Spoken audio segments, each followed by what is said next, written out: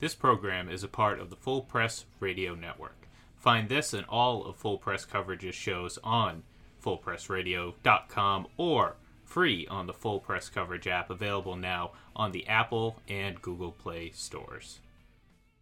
Hey, this is John Lynch, 49ers GM and Pro Football Hall of Famer, and you're listening to Ira and Clark on the Eye Test 4-2.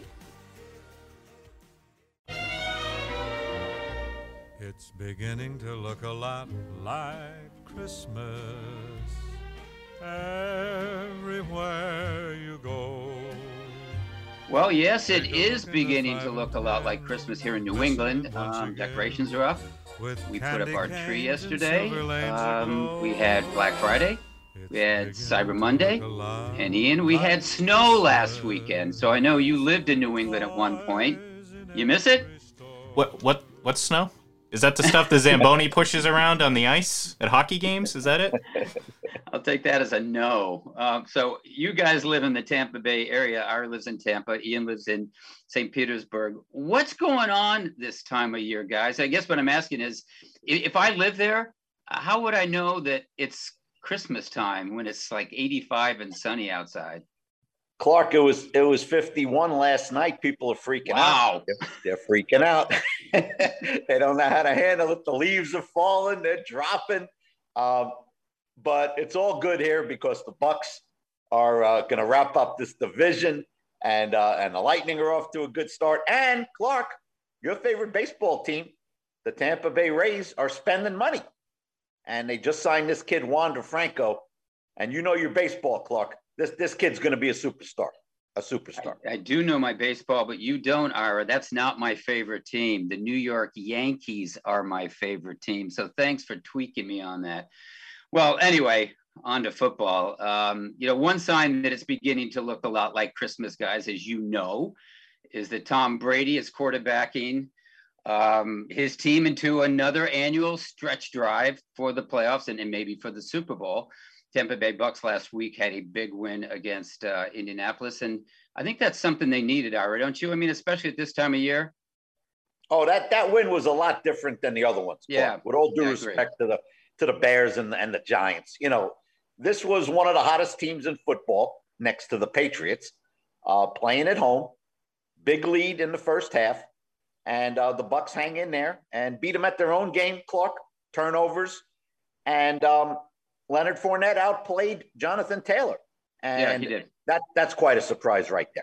Yeah, and Tom Brady did what he had to do, which is a convenient way to move on to today's guest, and that's David Fischer, who just released a book on TB12 called Tom Brady, A Celebration of Greatness on the Gridiron. And guys, that also is another sign that it's beginning to look a lot like Christmas, because that book is out just in time to satisfy the most insatiable Brady fan for Christmas. And Ian, yes, I am talking about you. Yeah. I was going to say, thinking I was on camera, look at my shirt and look over my shoulder, but to give you a visual, I'm wearing my TB12 t-shirt and I got my Brady, Michigan jersey hanging right over my right shoulder. Yeah, that'll do it. Anyway, David Fischer, thank you so much for joining us. And I think you're joining us from your home in New Jersey. That's correct. Thanks for having me so much. I've got some avocado ice cream in the freezer. Well, David, I want to ask you something. You're a prolific author, and you've written a zillion books, a litany of them, most of them on sports, most of them on New York sports, and most of them on New York sports heroes. Derek Jeter, we have Mariano Rivera, A-Rod, I don't know whether he's a hero or not, but he's an intriguing guy. Babe Ruth, Judge, not Clark, Aaron Judge we're talking about. But anyway, most of them have been about baseball. But I think this is your first foray into the NFL, and you certainly landed upon an intriguing character. That would be Tom Brady. Why? Why in that direction? Why did you take the off-ramp to the NFL for the first time? Well, it just seemed so natural. The books that have been most successful in my career have been what I call tribute books, a coffee table book, a very successful book I did for Derek Jeter. And I also actually did one for David Ortiz, Big Papi, when the year they were retiring. After Arnold Palmer died, a friend and of mine and I did also another tribute book, a look back to a great career, a great hero, an American legend. So wrongly, I assumed that in 2019, maybe Tom Brady was getting close to hanging it up. And I asked my editor if the publisher would be interested in a Tom Brady tribute book, thinking that he was about to call it a career. So they jumped at the chance. Now, not only was I interested in Tom Brady for all the obvious reasons, but if you'll let me just tell a quick personal story. Sure. One of the reasons that I've always admired Brady from afar. In 2001 and 2002, I was working as a freelance writer for Sports Illustrated for Kids. I had a monthly column, strange but true facts about sports, or one month it would be about what are some of the house rules your parents had that you as a kid would try to break and not get caught by your parents. And I talked to 4, 5, 8 athletes and make a column. So after Brady and the Patriots win their first Super Bowl, he's the MVP, he's an up and coming star. I reach out to the Patriots saying that I'm doing one of these columns for SI for Kids. I didn't really get a lot of traction with their media relations department. I left my name and number. Weeks go by, the phone rings one day. My 4-year-old son runs to the phone, picks it up, starts having a conversation with someone who I think must be a family member or a friend.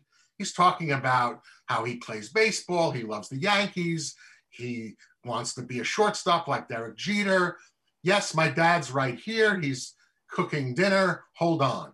I come to the phone and the voice at the other end says, Mr. Fischer, it's Tom Brady. I understand you'd like to talk to me for an article. This just blew me away. Yeah. You know, I'm an ink-stained wretch. Ira, you'll confirm this, that athletes are not getting paid to talk to sports writers. They're certainly not getting paid to engage a 4-year-old child in a conversation. And I just realized that this young kid, Brady, he's got something special. Yeah. He's not just a talented football player, but I guess I would say, being a new parent at the time, I felt his parents brought him up right.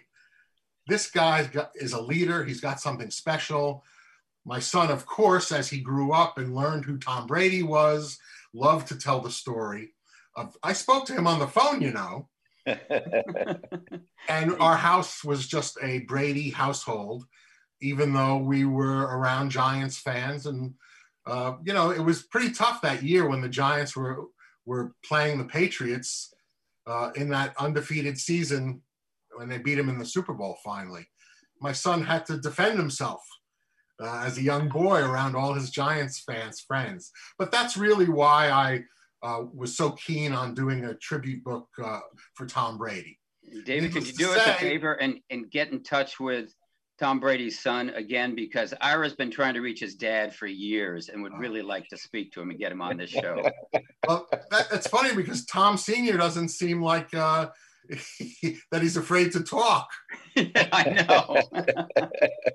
Hey, David, congratulations on the book. I've read it. It's a great read, very entertaining and very informative. Now, Mr. Fischer, everybody likes to take a deep dive into Tom Brady. There's a million books out. Yours stands alone because you started from the beginning, the grade school, the high school, everything. So, David, in your own inimitable way, what is the driving force behind Tom Brady's incredible success, and what forged that unquenchable desire that he exhibits every day? And if we can figure that out and bottle it and sell it, we'd be billionaires. But I truly believe that it's because Tom Brady wasn't even close to being the most popular or best athlete in his own house growing up. Brady's the youngest of 4 children. He has 3 older sisters. They were amazing athletes. They all got Division I scholarships in their sport, softball, soccer, whatever it may be. But Brady, as a kid, was always being dragged along by his parents to go watch his sisters play. And they were the ones getting the local newspaper headlines. And he was always, he wasn't even little Tommy Brady. He was Maureen's little brother or so-and-so's little brother. And I think that he had to fight even until he became a professional to prove that he was an excellent athlete, because he was always in the shadow of his three older sisters. He also was raised in a very competitive household. Everything was a contest. Even coming home from church on a Sunday, the car would stop in the driveway and there would be a race to the front door to see who would get there first. There would be, you can imagine the four kids running down the stairs into the den to get the television remote, to be the one to determine who gets to watch what on television. That actually was the article that I was doing when I first spoke to Brady. What he described to me that he would take the television remote and hide it so that when he came home from school, he didn't have to watch the soap operas that his older sisters would run. But I think that's the chip on his shoulder that we constantly see. It never goes away. And at every step in his athletic career, nothing was ever given to him. He didn't even see the field as a freshman on a football team that was winless. So he wasn't even good enough to crack the starting lineup of a terrible team. They made fun of him for his lack of athleticism. But rather than quit, he would create the agility drills that the coach did and created it in his father's garage and would practice and practice until he became one of the most agile players on the team. Even when he gets to Michigan, he's fighting for a spot. He thinks he beats out Brian Greasy. He doesn't get the nod. When he's finally a senior, he thinks, now it's my time. Local hero Drew Henson is on the scene. Brady fights for every snap. When he becomes a professional and is a starter, even after 10 years, and he's a Hall of Famer after 10 years, we hear stories that he won't even give up snaps in practice to a backup quarterback. He was just, once he got it, he had to hold on to it for so long. And I think he still feels he's proving everybody wrong for letting him slip down to the 6th round, 199 picks. Absolutely. Dave, taking you back to Brady's high school days, first of all, how good a baseball player was he? Why did he go to Michigan and instead of Cal? I think his father probably wanted him to go to Cal. And did he ever seriously think about a baseball career, David? So he did also play catcher in high school. He was quite a powerful hitter, had a strong arm, no doubt. One of the things that I discovered was that he was so good at calling a game behind the plate. The high school coach let him call the pitches. I don't know of any high school coach that lets a 17-year-old call the game like that, but he always was prepared. That's a fact to this day. He was drafted by the Montreal Expos, a lower round draft pick. I'm gonna, if memory serves, maybe like the 18th round. He was already making noises that he was going to go to Michigan. We did think that he was going to stay local. It seemed the thing to do, but when he went to Michigan, he just fell in love with the school, the spirit, the pomp and circumstance, the tradition, the great tradition of being a Michigan man. When he made that decision to go to Michigan, his dad cried. He was going to be so far away. But when Brady was drafted by the Expos, they had come to play a game on the West Coast. They invited Brady, a high school senior, to come work out with the team prior to the game. He did well, apparently, took batting practice, did some outfield drills with the team. And then he's sitting on the bench talking to some of the major leaguers about his future. And when he mentioned the opportunity to go to Michigan, that he was going to be a quarterback at Michigan, they all looked at him, these Expos players, and looked at him. What are you, crazy? There's no decision to be made here. You got to go to Michigan. You gotta be the big man on campus. You're going to be a quarterback. You don't want to ride the buses and the bush leagues. It's a terrible life, as a hard life as a minor league player. You're not certainly not making any money, and it's really, really tough environment. So that's what Brady wanted to do. But football was really always his love. He really loves being a teammate and being part of a collaborative effort to compete and to win. Baseball was just a little bit too much of an individual sport for him, so he says. We're speaking with David Fischer, author of Tom Brady, A Celebration of Greatness on the Gridiron, and Ira, hearing him talk about Brady's competitive spirit within the family, racing for that remote control coming out of the car, racing in the house to try to get it. Reminds me of you and me, our competitive spirits, when we raced for that last piece of pizza at the Super Bowl, with the Ira or me. We had it. David, I was wondering, looking through that book, if there's something about Brady that you discovered in the course of this research that you didn't already know about him, some revelation that you go, wow, I had no idea. Yeah, I mean, on his personal life, he's a very private person.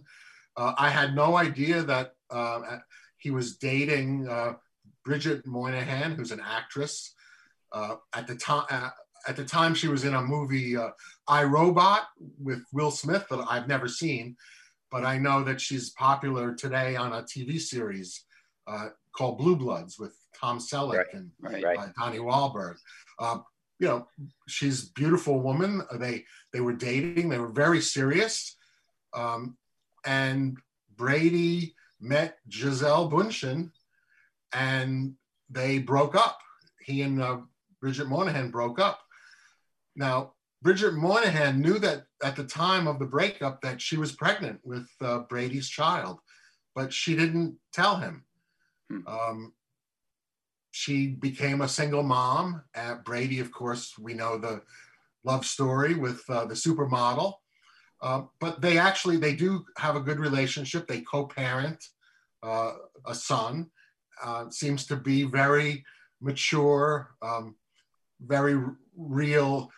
He's very involved in that child's life. All this created a scandal in the tabloids.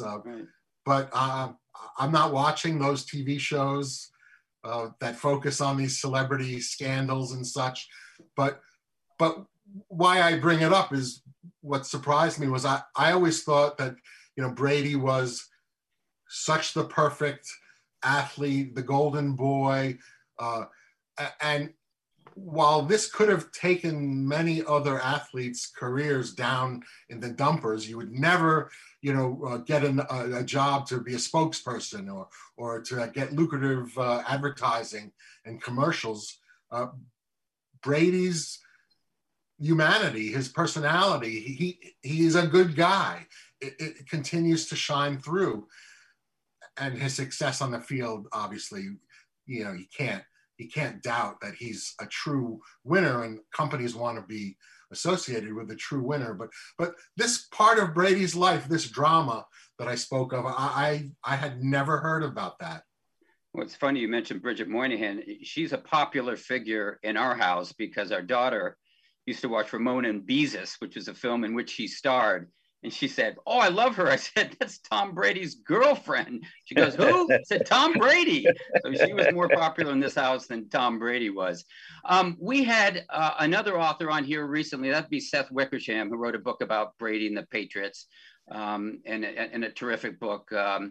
And he talked about his insecurity, and he talked about his past and his future. And he wondered and worried, actually, what happens to Brady when he retires, and worried about him because he said, he recalled in an article or a report that was done years earlier by a friend of his who did a story on Michael Jordan when he was 50. And Michael Jordan said, listen, I would trade everything that I have now to go back to basketball. I'd like to play basketball again, meaning that was my whole focus in life. And I'm kind of drifting without it. He said he worries about that with Brady too. What does he do afterwards?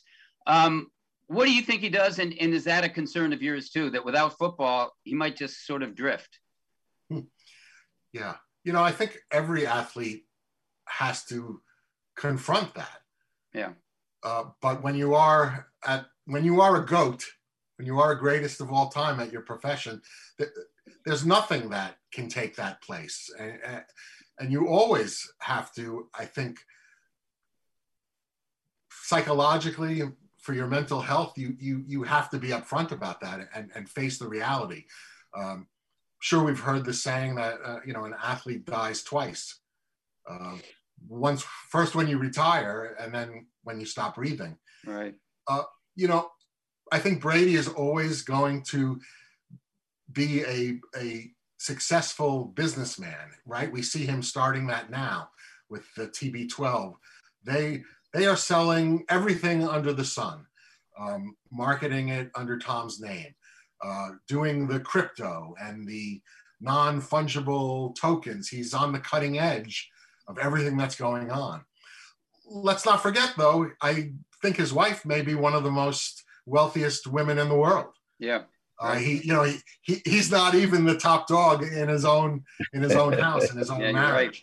So there's always going to be that competitive piece of it, in a loving way, of course, in a mutual way. But perhaps there's things that he does with his wife's brand as well, and they come together. He'll always be a spokesperson. I think he'll be wearing Uggs forever and expensive watches and whatnot, making it all so cool. But he's going to, for the rest of his life, he'll be Tom Brady. He will make a career out of being Tom Brady. We're not going to see him as a talking head on any football games, on any studio show, nothing like that. I could see him being a titan of wellness. Yeah. He seems to be creating this wellness company, and it seems to be a fad that's happening now in the country. And if anybody can make a boom of it, I think it's going to be Brady. Yeah, he already is. You bought the avocado ice cream. It's not so bad. Dave, two more from me. Thanks for your time. And congrats on this book, Tom Brady, A Celebration of Greatness. Dave, the draft. Dave, he goes 20-5 at Michigan. He wins 2 bowl games, some in spectacular fashion. I know what the combine tape is. It's a joke. I understand that, Dave. But Dave, what was the family's expectations going into that draft? And in retrospect, was there a chance he went undrafted? Wow.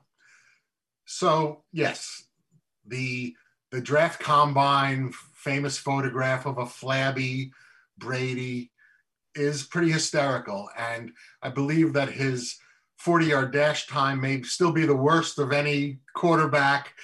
There are offensive linemen that go faster. His vertical jump was just inches worse than any nose tackle. But he did overcome some really tough times at Michigan, whereas some scouts would say, well, he couldn't even be the obvious starter at Michigan, and they raised that as a question.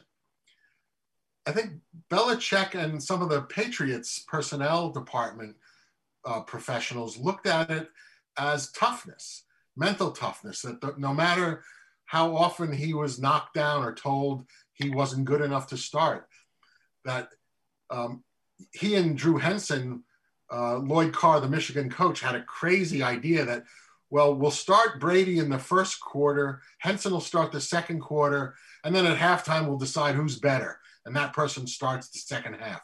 And there were so many times when Henson threw bad interceptions, made poor decisions, fumbled, or just couldn't get the team going.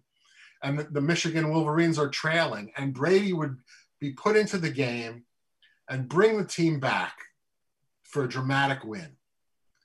So Belichick sees that and says, this kid can make, lemonade out of lemons.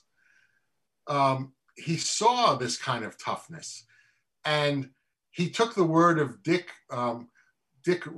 Rabine, I think is how you say the Rabine, yeah. Yeah, who had gone to see Brady's in person and was really impressed with his arm strength and his accuracy. People, like Mel Kiper, they focused on his lack of mobility, that he had a strong arm, but that he really had no movement in the pocket. You didn't see any of that on tape. So they didn't give him, any special props. And 6 quarterbacks are taken before Brady. His family expected him to be taken pretty high, first or second round. And they were hoping taken by the San Francisco 49ers, which was the team he grew up idolizing. He loved them. He was at the stadium for the famous catch, Montana to Clark. And he really wanted to go to the 49ers. As the draft is happening and the Brady family is watching on television and names are being called and quarterbacks are coming off the board, the family is getting very upset. They're very worried. Brady finally says, the heck with it. I can't watch this anymore. He has to leave the house. He goes to a San Francisco Giants baseball game, according to reports. He's gone for hours. He comes back.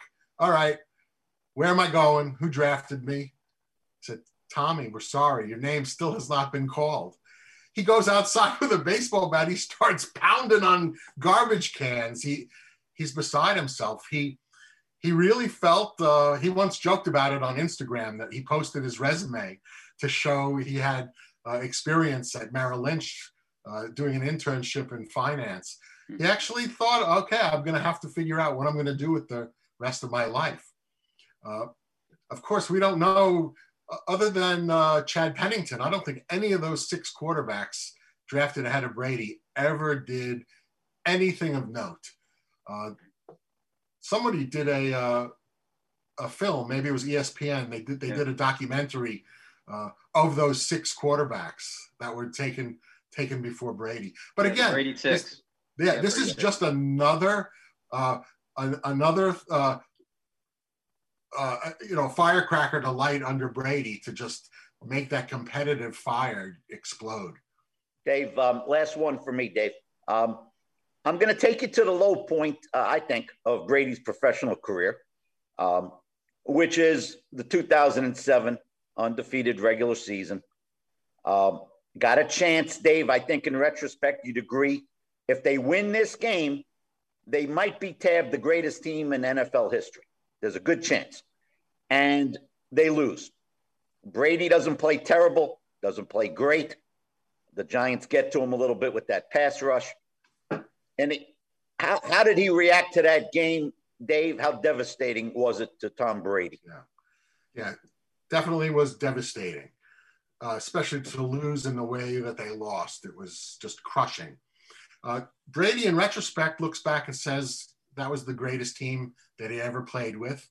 Statistically, he was off the charts, had 50 touchdown passes. Randy Moss set the record for touchdown catches. Brady, like you said, Brady, he didn't play great in that game. He didn't play bad. The pass rush certainly got to him, certainly got him off his mark. But, I don't think Brady has played great in any of the Super Bowl games, other than statistically the loss against the Eagles. He had a great second half, or quarter and a half against the Falcons. That was just out of his mind. But Brady had great last-minute drives. Look, I wouldn't trade that for anything in the world if I owned the team. But he doesn't have those, like with Joe Montana, he has the catch. Namath has the guarantee. Like, what does Brady have? There isn't a signature moment. But this, I believe, is to Brady's credit. There's just 21 years of amazing consistency at the top of his game. Now, that loss I agree with you, by the way, Ira. They would be considered the greatest team in history had they won that game. You have to win a championship in order to be considered one of the greatest teams, no matter what your sport. But let's say they do go undefeated and win that Super Bowl championship. I wonder if Brady's career is different. Does he retire sooner? Because don't forget, the next Super Bowl they get to a couple years later, they lose again to the Giants in just devastating fashion. Again, just a heartbreaking loss. Maybe those losses are what set Brady out for the next decade of greatness on the gridiron, to plug their book for Christmas again. Brady's first 10 years were Hall of Fame caliber. Right. If he had retired, he's wearing a gold jacket and he has a bust in Canton. And the Patriots are considered a dynasty, the team of the 2000s. It's incredible to think if you take Brady's second decade, he's again a Hall of Famer just on those numbers. And the Patriots are also the team of the decade of the 2010s. It's amazing. I wonder, though, if they had beaten the Giants those two times, if Brady doesn't retire a little bit sooner. And that would be a shame for Tampa fans, wouldn't it? It would be a shame for Ian Glendon. David, we're just about out of time, but I'll just finish by referencing what I did at the beginning. You wrote about the Yankees and you wrote about Derek Jeter, but ironically, what is interesting to me is that Jeter and Brady share one thing in common, and that's winning is paramount. It's not statistics, and you talked about his Super Bowls. He doesn't care how many interceptions he throws. He doesn't care what his passer rating is. He just cares about winning ball games, and that was what separated Derek Jeter, quite honestly, from A-Rod, because A-Rod, according to Joe Torre, did care about the stats. Didn't really care all that much about winning as long as he did well. But that's what I think separates Brady from everyone else. And I think his drive at this age is remarkable because, pointed out, I think a week ago or 2 weeks ago, he has more touchdown passes in his 40s than Hall of Famer Roger Staubach had in his career. I mean, that's remarkable. So you've written about a intriguing and remarkable and enduring character. But thank you so much for joining us. It's David Fischer. Thanks for the time and best of luck with the book. Really appreciate it. It was a pleasure joining you, Ira. It's great to see an old friend once again. And thank you very much for making the book available for a great Christmas gift. I don't know how good it's selling here in the New York area. It'll sell in Tampa and Boston, I'll guarantee you that. Not a single copy in Buffalo has been sold. Not yet. Thanks, David. Thank you. That was David Fischer, author of Tom Brady, A Celebration of Greatness on the Gridiron. And I forgot to mention that there's another book of Tom Brady that's out there. And I'm not talking about Seth's book, It's Better to Be Feared, or The Dynasty. I'm talking about a book called A Season in the Sun by Lars Anderson, and about the Bucs 2020 Super Bowl season. You know anything about that, Ira?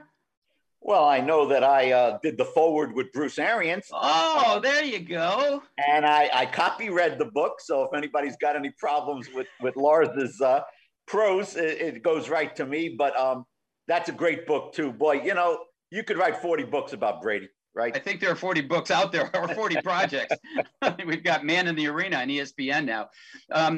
The other thing I want to mention about Brady, since we're on the subject, and quickly, because we are running out of time, but Ron Borges this week on Talk of Fame Network wrote about the Super Bowl that we all want to see.